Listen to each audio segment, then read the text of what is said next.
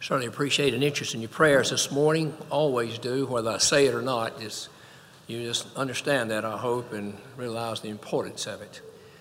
This morning, I'd like to begin with a thought found in 1 Peter 5 and 10. 1 Peter chapter 5, verse 10, a thought that came on my mind a couple of days ago. Seems to have stayed there pretty steadily, so we'd like to try to address it this morning. 1 Peter 5:10, the Apostle Peter said, "But the God of all grace, who hath called you into his eternal glory by Christ Jesus." The God of all grace. The Bible is a book about grace.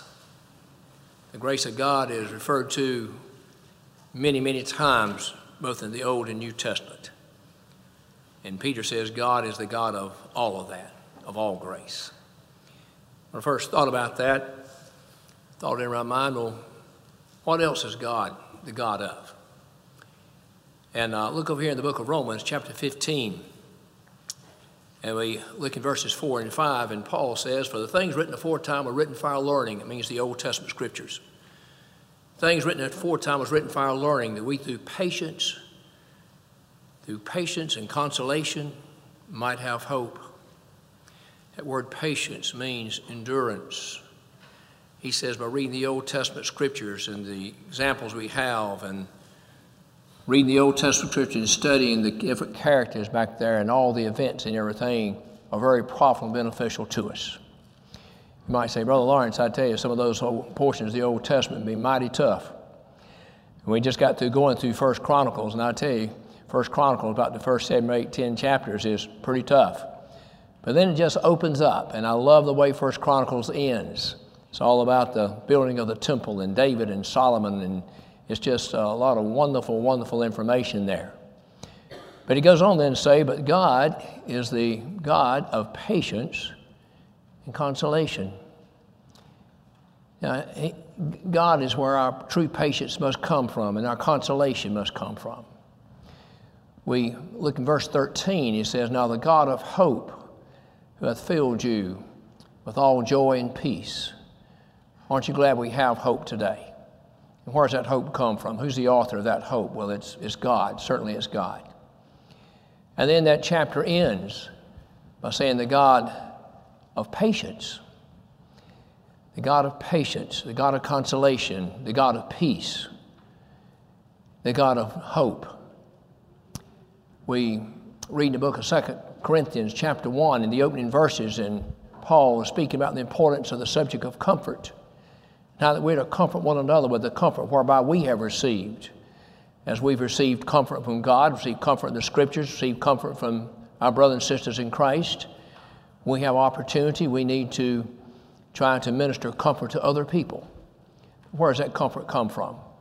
Paul said, but the God of all comfort. He's the God of all comfort. He's the God of hope. He's the God of patience. He's the God of consolation. He's the God of peace. In the 22nd chapter of the book of Matthew, we find where the Lord is addressing some Sadducees who came to him with a question about the resurrection. And they posed a theoretical scenario to him about a woman whose husband had died with no children. She married his brother. According to the law, that's what she was supposed to do, but died, no children. She married another brother. Before it was all over with, she'd married 7 of them. Hollywood didn't just start many years ago. It's been here a long time. But anyway, we find that they say, now in the resurrection, whose husband is she going to have? And the Lord said, you do err, not knowing the Scriptures nor the power of God. And he refers to them of experience Moses had in Exodus chapter 3 of the burning bush experience. And in that burning bush, the Lord spoke unto Moses out of that bush and told him he was not the God of the dead, but the God of the living. He was the God of Abraham, Isaac, and Jacob. So he's the God of the living. Aren't you glad about that? He's the God of hope. He's the God of patience and consolation. He's the God of peace. And he's the God of all grace. And we'd like to say a little bit more about that a little bit later, perhaps. But we notice God is the God of, or God of, and blank. And we filled in the blank some there, didn't we? God of hope. God of peace. God of patience, God of the living, God of all grace. We filled in the blank to the right of that, God of. But what if we put the of on the other side of God? And we read like this, of God. Instead of God of, it's of God. That's very important. I begin to look at that. Next thing you know, I begin to write the scripture references down, and I started off with a blank piece of paper, 5x8 piece of paper. I started at the top, and I got through. There was no space left.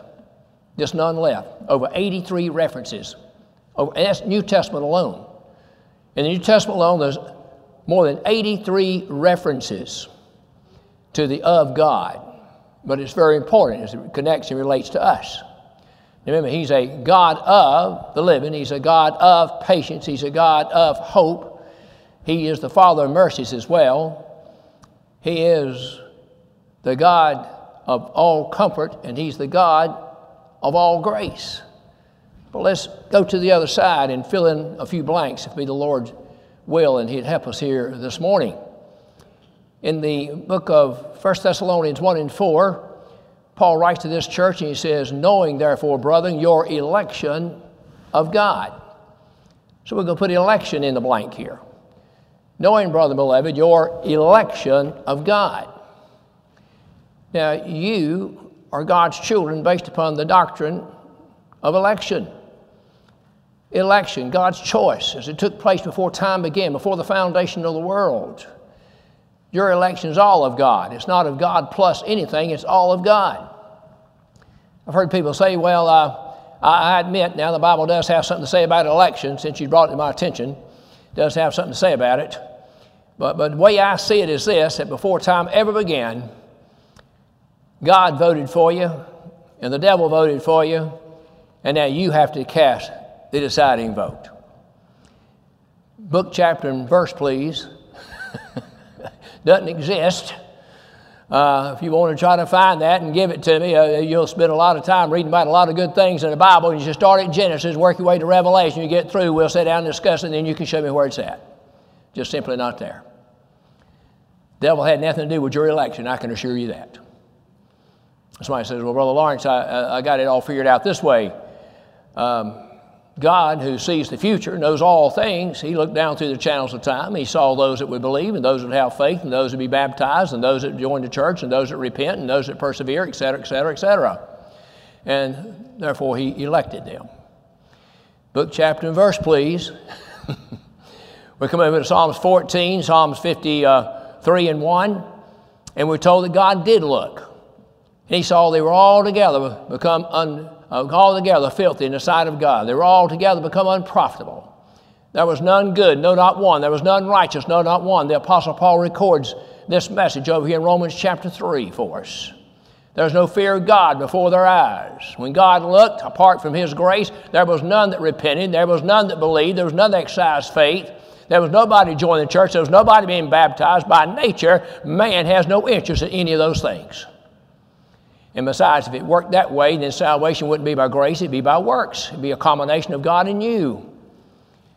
Paul said, knowing therefore, brethren, your election of God. We filled in the blank with the word election right here.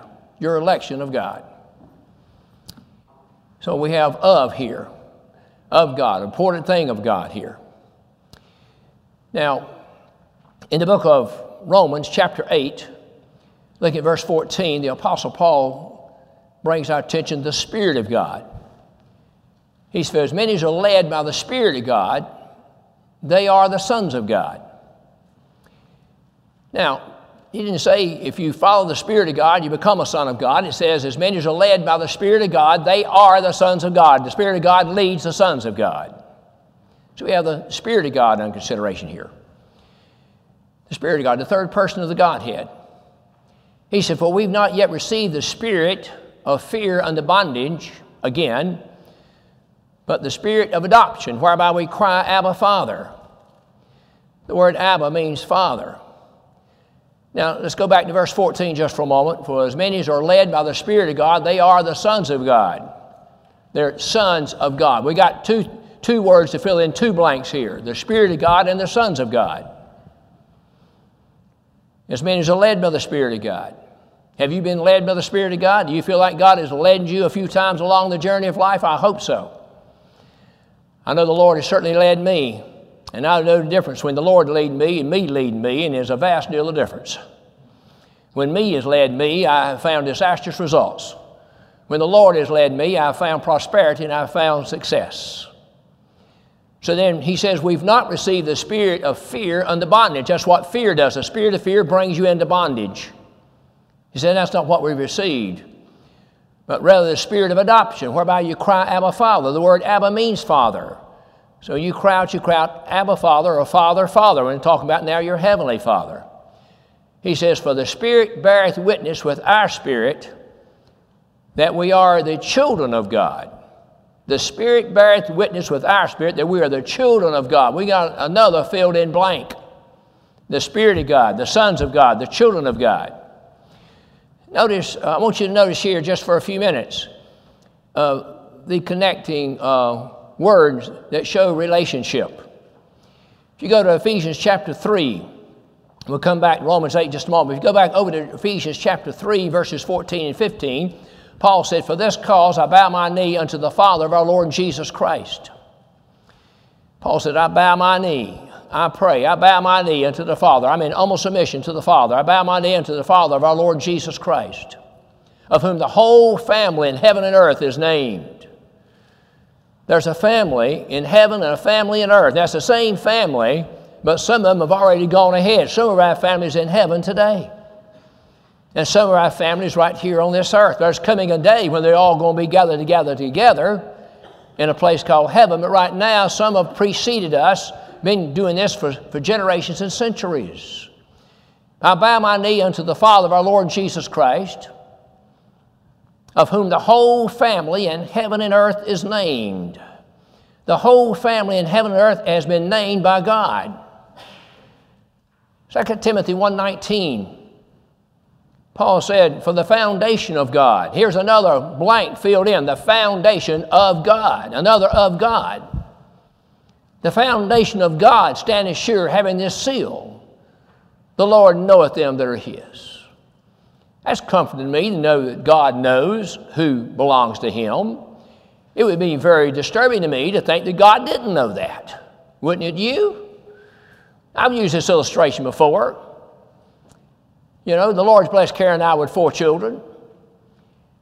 And I think I know those 4 children when I see them, no matter where they're at. I know their names. I know everything, well, almost everything about them.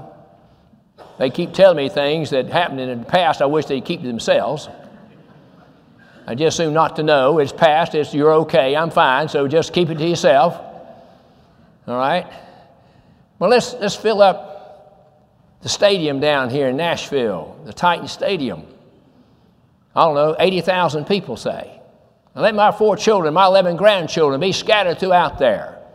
Give me enough time, I can locate every one of them. I know who they are. I know what they look like. I know their names. I know everything, again, about them, relatively speaking.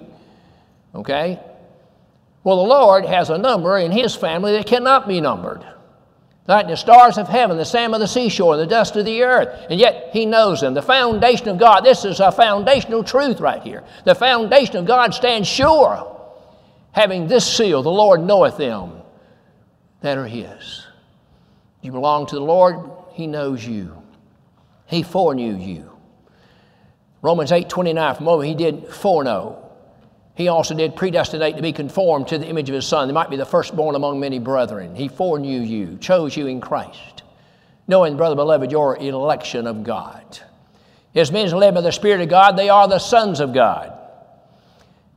Now, 1 John 3:1, he says, what manner of love the Father hath bestowed upon us, so we should be called the sons of God. What manner of love is that? It means when you read that, you need to just stop for a moment and think about it. What manner of love the Father bestowed upon us, that we should be called the sons of God. He says, therefore the world knoweth us not, as it knew not the Lord Jesus Christ. Then he says, beloved, now are we the sons of God. Not going to be, possibly could be, but now are we the sons of God. Means the led by the Spirit of God are the sons of God. But the Spirit beareth witness with our spirit that we're the children of God. We got a family. We got the sons of God. Now children of God. Children of God.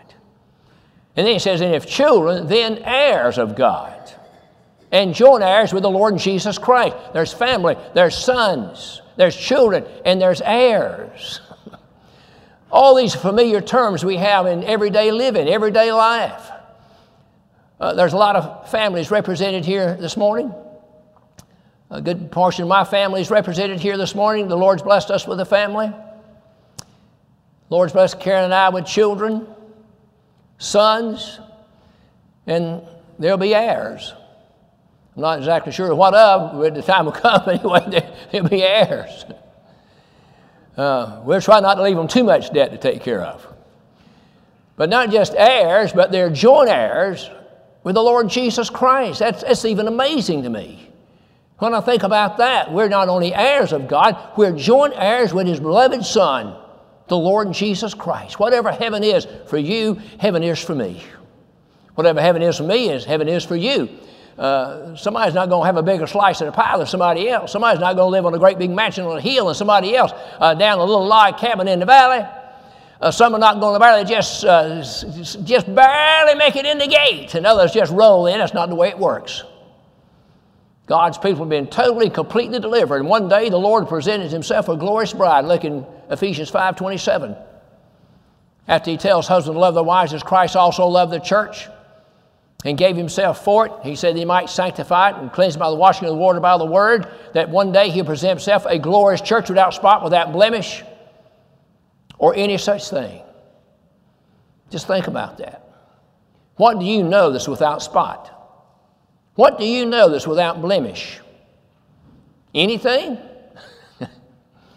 I know we try to cover our blemishes up. We try to cover our spots up. But with time, it just wears away, wears out. It just doesn't work. But there's coming a day when the bride of Christ, we ushered in across the threshold into glory. She'll be without spot, without blemish. No such thing. A glorious bride, a glorious church. That's because there are some things of God, your election of God, sons of God, children of God, heirs of God, joint heirs with the Lord Jesus Christ. This is always very interesting to me. I enjoy reading about these things. I feel to be embraced in these things that are of God. These are all of God, not of God plus man. They're all of God, period. That's just all there is to it. They're all of God. And then I think about the Son of God. Let's fill that blank in just for a moment. The Son of God. Now, God is a God of, we've mentioned that. We filled in some blanks over here. We're trying to fill in a few blanks over here. The Son of God. In Luke 1, we find the angel coming unto Mary and tells Mary that she's highly favored among women. And she's blessed among women. Not blessed above, blessed among women. She's highly favored among women. She was sovereignly chosen of God to bring forth His Son into this world. And the angel tells her that her experience is going to be that the power of the highest shall overshadow thee. The Holy Ghost shall come upon thee. The power of the highest shall overshadow thee. And that holy thing that shall be born of thee shall be called what? The Son of God. Generally speaking, the Lord Jesus Christ referred to Himself as the Son of Man.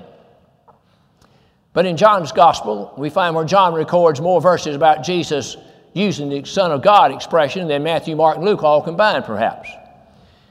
But the Lord asked a question one time in Matthew chapter 16. He says, who do men say that I, the Son of Man, am? And some says, well, you're Jeremiah, been dead for centuries. Some say you're John the Baptist, had been beheaded just a short time before. Some say you're Elias, who had been dead for centuries and been caught up to heaven in a whirlwind, in a chariot and a horses of fire that God had sent down to get him, and He personally took him into glory. All these answers are wrong. And you'll find the some say crowd usually gets it wrong. Some say, some say, some say. But then the Lord said, but whom do ye say that I am? And the Apostle Peter spoke up and said, we believe that thou art the Christ, the Son of the living God. We got the blank filled in here with a very important word, the Son of God. In John chapter 6, you find where the Lord Jesus Christ had performed some miracles. We find where He fed 5,000 men besides the women and the children, did it with 5 loaves and 2 fishes.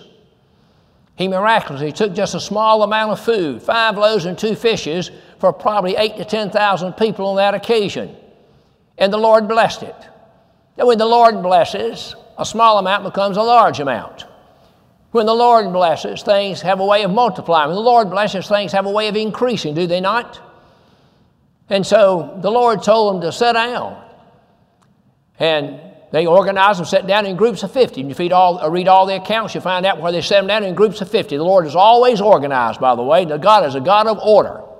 This universe has more order in it than this world does. I can tell you that now. God's a God of order.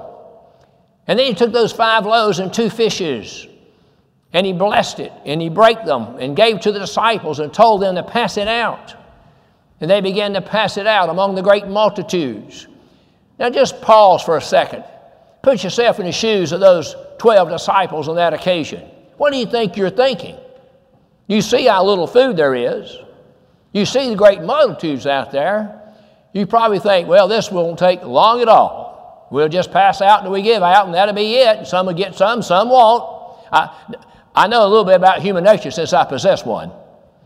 I know how the human mind works since I have one. Believe it or not, I do have one. So they begin to pass it out. Every time they come back, there's still more food left. There's still fishes. There's still bread left. And they continue this process till it's all passed out. And they're going to gather up the fragments, and they're going to gather up 12 basketfuls. They got 12 basketfuls left over to start off with 5 loaves and 2 fishes. That grew a large crowd. The Lord is still the storm on the sea. The crowds are multiplying. But then you're going to find where the Lord Jesus Christ began to preach. And when he began to preach, the more he preached, the smaller the crowd got. That's interesting, isn't it? That is very interesting. He said things like John 6:37, all the Father giveth me shall come to me. And he that comes to me I will in no wise cast out, for I came down from heaven not to do mine own will, but the will of him that sent me. And this is the Father's will. Thou hast given me, I shall lose nothing, but raise up again the last day. He says, the flesh profiteth nothing. Man doesn't like to hear that, but that's the truth. The flesh profiteth nothing, but the Spirit giveth life. And my words, their spirit and their life. As he began to preach this type of message, the multitudes began to dwindle and began to go different directions and leave. And the Lord said to his disciples, will ye also go away? And Peter spoke up again. And Peter said, Lord, to where shall we go? To whom has the words of eternal life? We believe that thou art the Christ, the Son of the living God. Another confession from the Apostle Peter here. Peter believed that Jesus was the Christ, the Son of God. Those disciples believed that. I find where the Lord spoke and had an experience with Nathanael. And he told Nathanael, when you was under the fig tree, I knew thee. Nathanael was surprised when he called him by name and said, behold, an Israelite in whom there is no guile. Then the Lord said, before, when you was under that fig tree over there, you didn't see me, you didn't know me, but I saw you and I knew you. And when he told Nathanael that, Nathanael said, thou art the Son of God. When he went to the grave, to the sepulchre of Lazarus, a family Jesus loved very dearly, there was Lazarus, there was Mary, and there was Martha. And he has an encounter with Martha in the very beginning as he approaches the sepulchre. Jesus is in total control of the situation. And he said unto Martha, he said, thy brother shall live again. She says, I know he shall live again at the last day. Martha had some information. She believed in the last day. She believed also in the resurrection. But Christ said, I am the resurrection and the life. He that believeth in me shall never perish, shall never die. That's going to be the case. And he gives Martha this information, and Martha says, I know that thou art the Son of God. Martha believed he was the Son of God. Nathanael believed he was the Son of God. Peter believed he was the Son of God. Those disciples, those close-knit bunch of, a group of people there that followed Jesus, they all believed he was the Son of God. But everybody did not. Let's fast forward over here to the cross. And on the cross, you're going to find where the chief priests, scribes, and elders, the religious rulers, leaders of the day, had some things to say about Christ as he's hanging there on that cross on Calvary. It said the people that were there, they walked by and they wagged their heads. And they reviled him. They mocked him. And they said, he that said he would destroy the temple and build it again in 3 days, if thou be the Christ, come down from the cross. They didn't believe he was the Christ. And the chief priests and the scribes and the elder, again, the religious leaders of that day, said the same thing. He said, he saved others. Himself he cannot save. He had saved others in the sense that he gave sight back to the blind. He gave hearing back to the deaf. He gave the ability to walk back to the lame. He gave lepers their health back. He cleansed their leprosy. And we know at least 3 recorded times where he raised somebody from the dead. He had delivered and saved others. But they said, him himself he cannot save. They didn't believe it was the cross. The soldiers said the same thing. The soldiers mocked him. Now here's a crowd of people that do not believe he's the Christ, the Son of God. You come to Matthew chapter 4, you're going to find where the Lord and Satan on top of the mountain called the mountain of temptation. And Satan's going to make this statement twice. He's going to say to begin with, if thou be the Son of God, cast these stones into bread. And I will tell you this morning that Satan was not questioning whether Jesus Christ was the Son of God or not. He knew he was the Son of God. If Jesus had done what he said he would do, then Jesus would be underneath Satan, and Jesus is not going to do that. If thou be the Son of God, cast these stones into bread. Prove it. Show me right now you're the Son of God. Satan knew he was the Son of God. The Lord Jesus Christ quoted from Deuteronomy, it is written, man shall not live by bread alone, but by every word that proceeds out of the mouth of God. Then Satan takes him to the pinnacle of the temple, the very highest place of the temple, and says, if thou be the Son of God, cast thyself down, for it's written in the Psalms, he shall send his angels, they shall lift thee up, lest thou dash thy foot against a stone.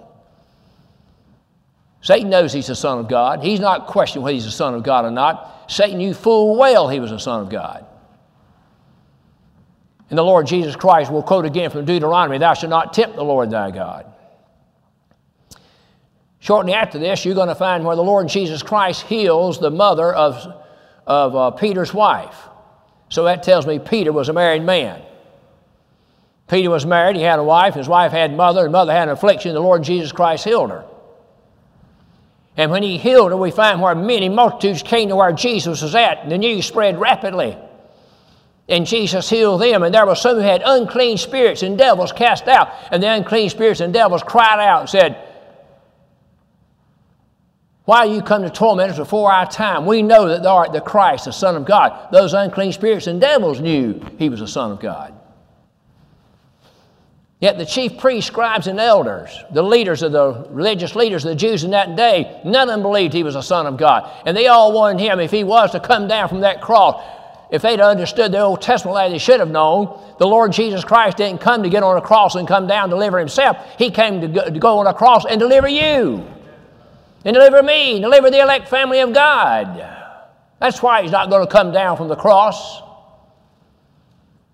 The Son of God. Now, I was thinking about that a little bit this morning.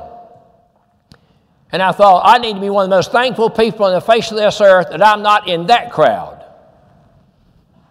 Aren't you glad you're not in that crowd? Aren't you glad if you was in that day, you wouldn't have been in that crowd around that cross, mocking him, reviling him, making fun of him, challenging him, the Son of God, God manifest in the flesh, hanging upon that cross?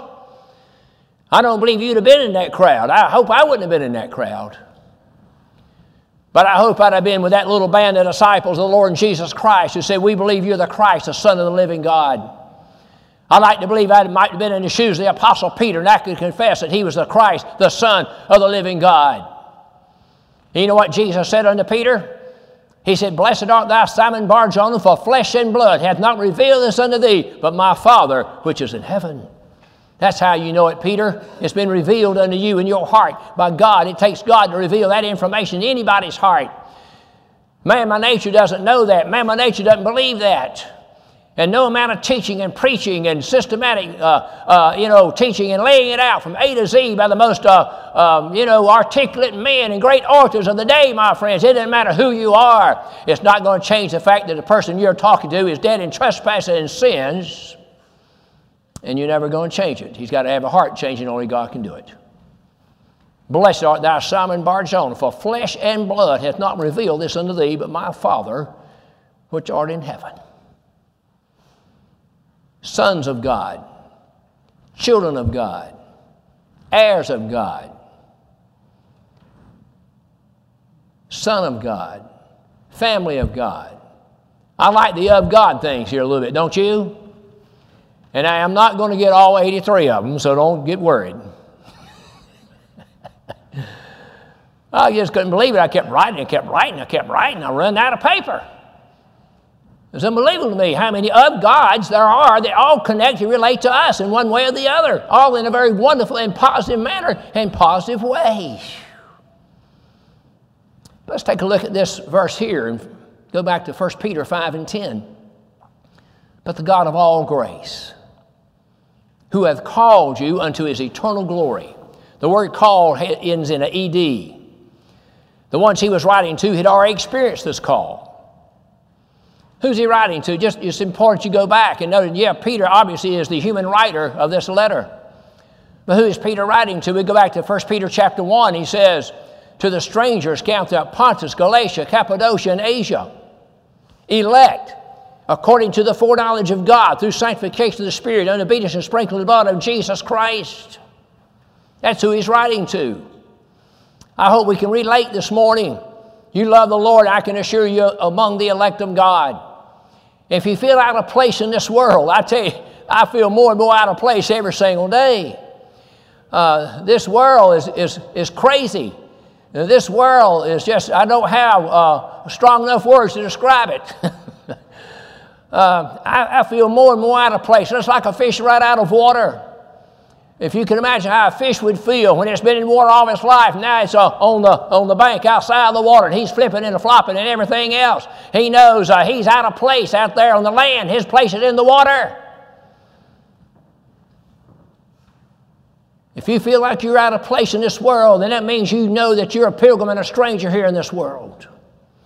I love the passage in Hebrews chapter 2, when the writer tells us, Hebrews chapter 11, when he's talking about that great chapter of faith and all the characters in the Old Testament who were great examples of exercising the faith that God had given unto them. He says they haven't seen the promises afar off. There were promises God made that they were seeing afar off. Haven't seen the promise of God afar off. It says, yet they had not, of course, experienced some of these promises, but having seen them afar off, it says they embraced them. And they confessed that they were pilgrims and strangers here in this world. A pilgrim, somebody on a journey, a stranger, somebody away from home. If you feel like you're away from home, if you feel like you're on a journey, that's a blessing. To realize that you're not part of this world here, that this world is not your home. There's a better place for you and for me and all the family of God. But the God of all grace, who hath called you. They had been called. Now there's different aspects of calling, talking the Word of God. There's an external call. Every time God blesses me to preach the gospel, any other man to preach the gospel, there is a call in that message for discipleship. There's a call in that message to follow the Lord Jesus Christ, like Paul said in Ephesians 5 and 1, be ye followers of God as dear children. That call is not always heeded.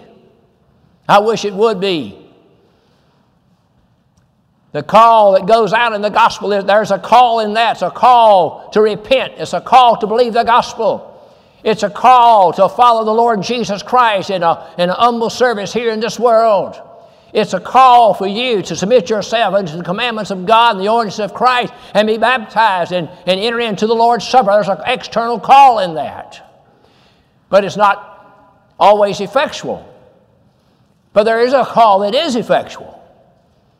That's an inward call, an internal call. That's the kind of call I believe is under consideration here when Peter says, but the God of all grace, who hath called you what? Into his eternal glory by Jesus Christ. He's called you. You go back to Romans 8:29. What whom he did foreknow, he also did predestinate to be conformed to the image of his Son. They might be the firstborn among many brethren.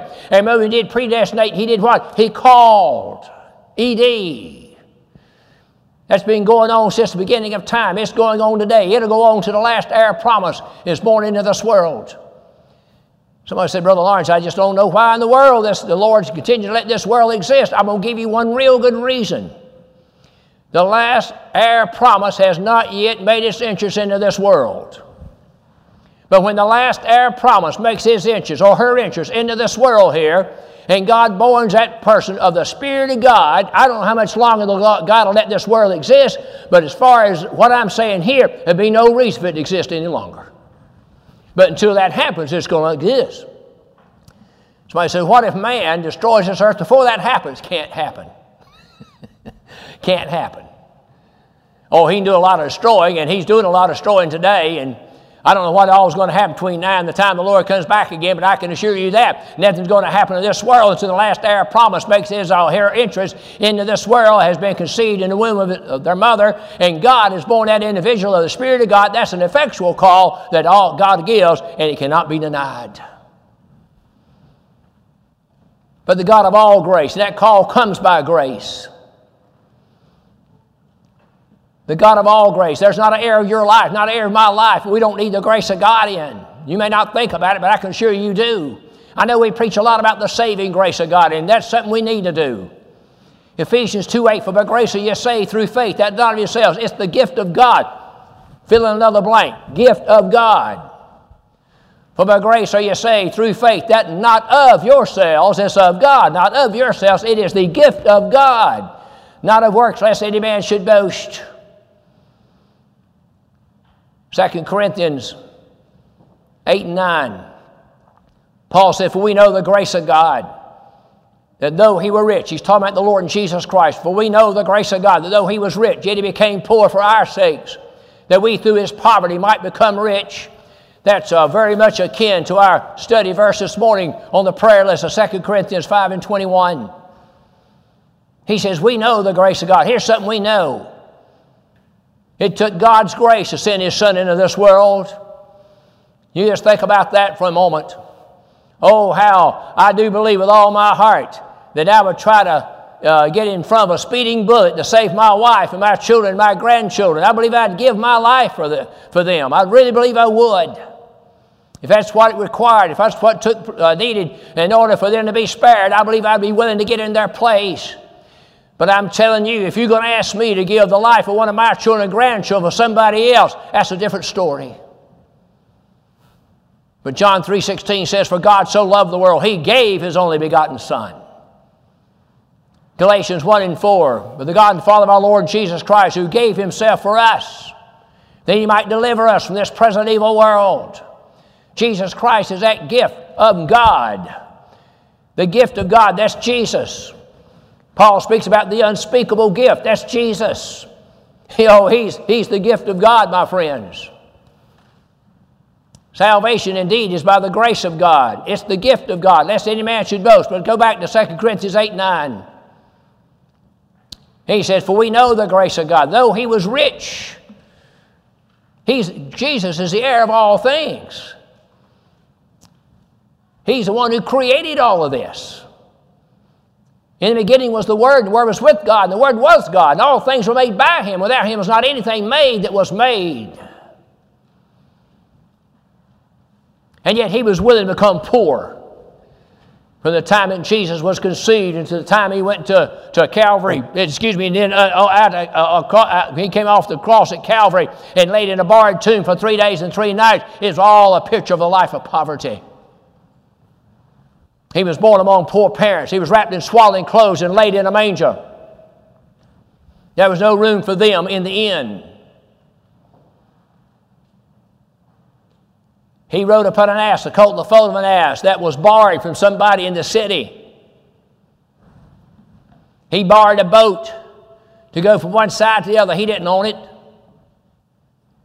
And then when he was crucified, God in his providence had a man named Joseph Arimathea to take his body down off the cross and put in his own borrowed tomb. He was a rich man that God provided. He was the right man in the right place at the right time. He had a sepulchre where never man had laid. And the Lord Jesus Christ is going to use it for 3 days. His entire life was a life of poverty. When he goes to Calvary, He hangs there suspended between heaven and earth. As the Son of God, he hangs there, my friends, and representing God, the Son of Man representing man. And here we have where he that was rich became poor for our sakes, that we through his poverty. Here's a man whose righteousness personified. And yet he's going to have that righteousness imputed over here to the elect family of God. He's going to take the sins of the elect family of God and take it in his own body to the tree of the cross. Yes, that's the grace of God, the God of all grace. When it comes to justification, Romans 3:24 says, having justified us by his grace. Ephesians chapter 1, verse 7, whom we have redemption through his grace. Redemption's by grace. Justification's by grace. When we speak about the grace of God in this matter, it's all of God. It's all of grace. I can assure you that. But we need grace on a daily basis, do we not? In the book of Hebrews chapter 4 and verse 15 and 16, Paul says, for we have not a high priest which cannot be touched with the feelings of our infirmities, but in all points was tempted like as we are, yet without sin. Therefore, the word therefore always means, the next statement is based upon what the previous statement was all about. Therefore, let us come boldly to the throne of grace, that we might obtain mercy and find grace to help in the time of need. He's a God of reigning grace. He's a God of helping grace.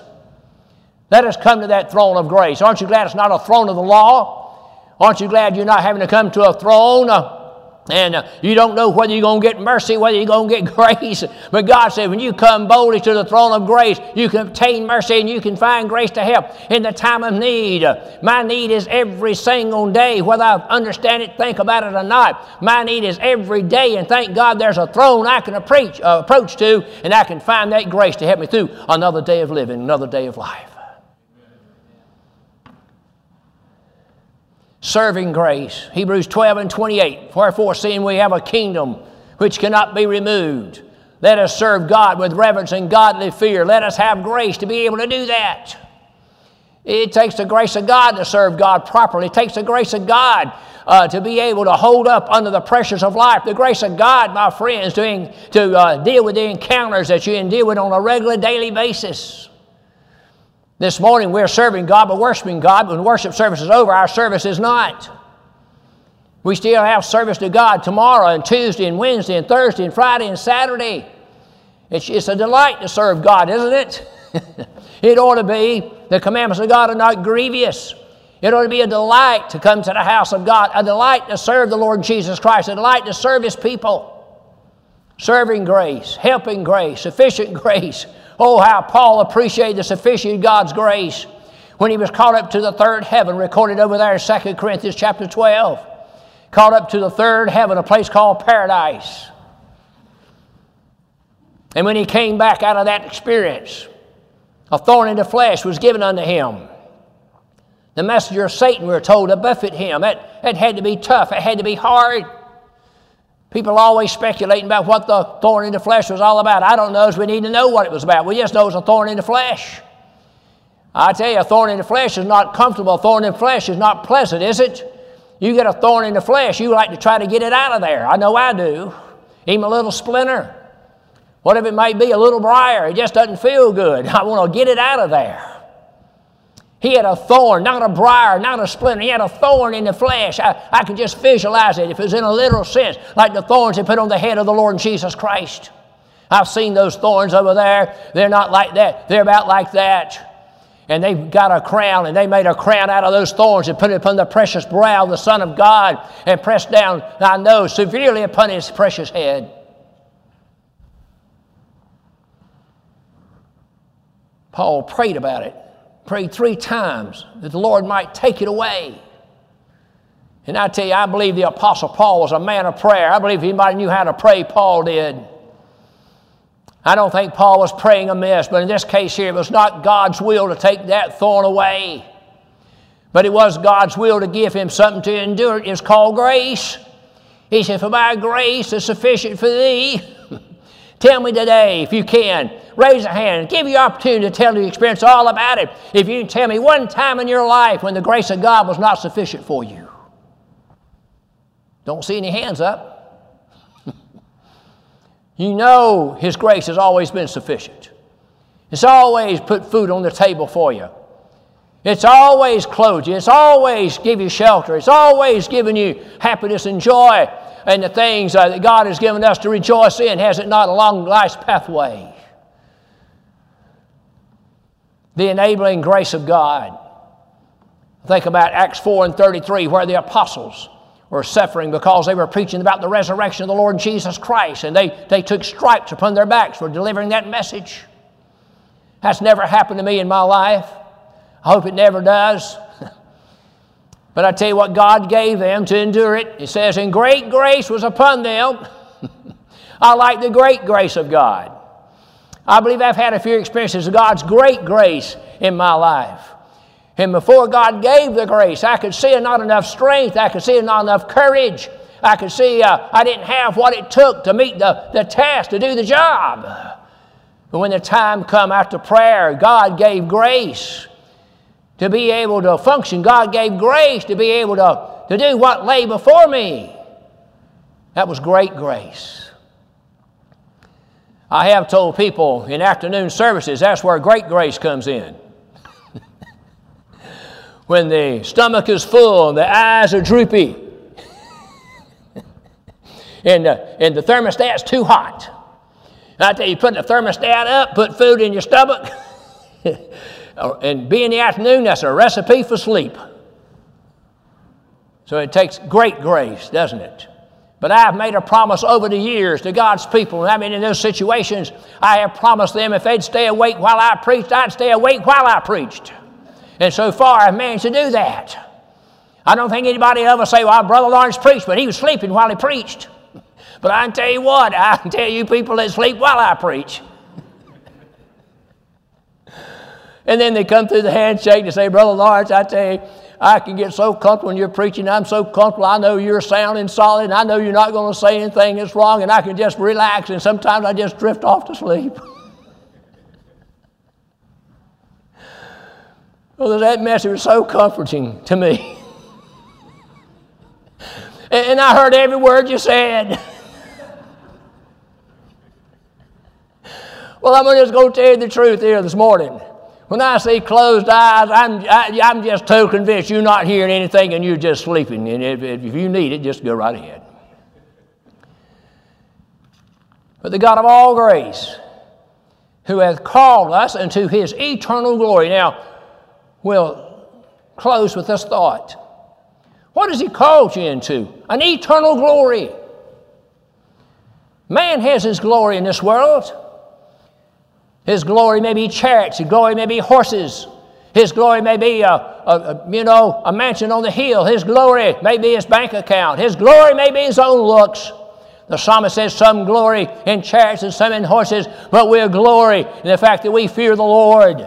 There's the glory of kings, the glory of crowns, the glory of kingdoms that's existed down through the ages.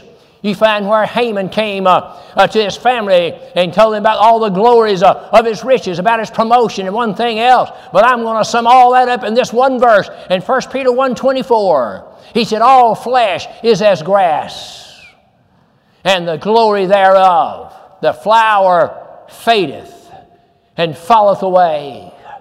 The flower grows up, the flower blooms, it reaches its zenith, it's beautiful, but how long does it last? He's given you a picture of earthly glory. It doesn't last, does it? It just fades away. But the glory I'm telling you about is eternal glory. We've gotten a few glimpses of it along life's pathway. In the Old Testament day, Jesus appeared on Mount Sinai in His glory. He appeared in the tabernacle in His glory. His glory appeared in the temple. When Jesus came, John 1:14, and the Word was made flesh and dwelt among us, and we beheld His glory as the glory of the only begotten of the Father, full of grace and full of truth. We begin to get a few glimpses of what eternal glory is all about, do we not? We go to 2 Corinthians chapter 4, and he says, oh, the outward man perishes, the inward man is renewed day by day. He says, for we look not on things which are seen, the things which are not seen. The things are seen are temporal, but the things are not seen are eternal. We're talking about eternal glory. When you get to heaven, my friends, you're going to be in a glorified body. When you get to heaven, your body shall be fashioned like the glorious body of the Son of God. You've been called an eternal glory. All earthly glory fades away, but eternal glory is eternal. It shall never fade away or go away. That's what you've been called into. I'll tell you, just keep that in mind. And that ought to motivate you, or it ought to motivate me to do a better job of serving Him today than I did yesterday, and tomorrow than today. If that's not motivation enough, I don't have anything else to give you. He's called you into His eternal glory. Eternal means without end. And when you get there, you'll serve a glorified Christ, a glorified God in a glorified body. The God of all grace, who hath called us into His eternal glory by Jesus Christ.